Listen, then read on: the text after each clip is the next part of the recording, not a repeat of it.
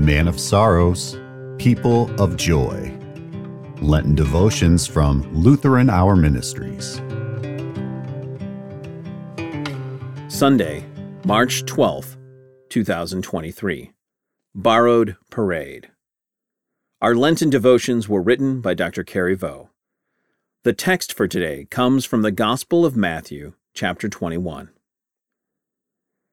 Now Jesus sent 2 disciples, saying to them, "Go into the village in front of you, and immediately you will find a donkey tied and a colt with her. Untie them and bring them to me. If anyone says anything to you, you shall say, 'The Lord needs them,' and he will send them at once." The disciples went and did as Jesus had directed them. They brought the donkey and the colt and put on them their cloaks, and he sat on them. Most of the crowd spread their cloaks on the road, and others cut branches from the trees and spread them on the road. This is the word of the Lord.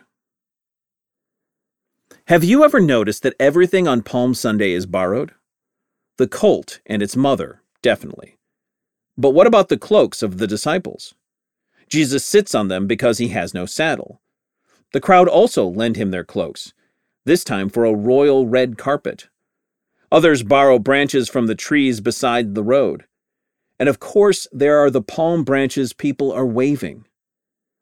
It makes perfect sense for Jesus to borrow all this, because in less than a week he is going to borrow something even greater: the sin, shame, guilt, and death of the whole world. None of that belongs to Jesus by right. It is ours, bought and paid for. But he takes it. He takes it away from us, all the way to the cross. He takes it to his borrowed tomb, and he leaves it behind when he rises from the dead. What has he given us in exchange then? Life, love, forgiveness, a new creation. Join me in prayer. Thank you, Lord, for what you took and what you gave me. Amen.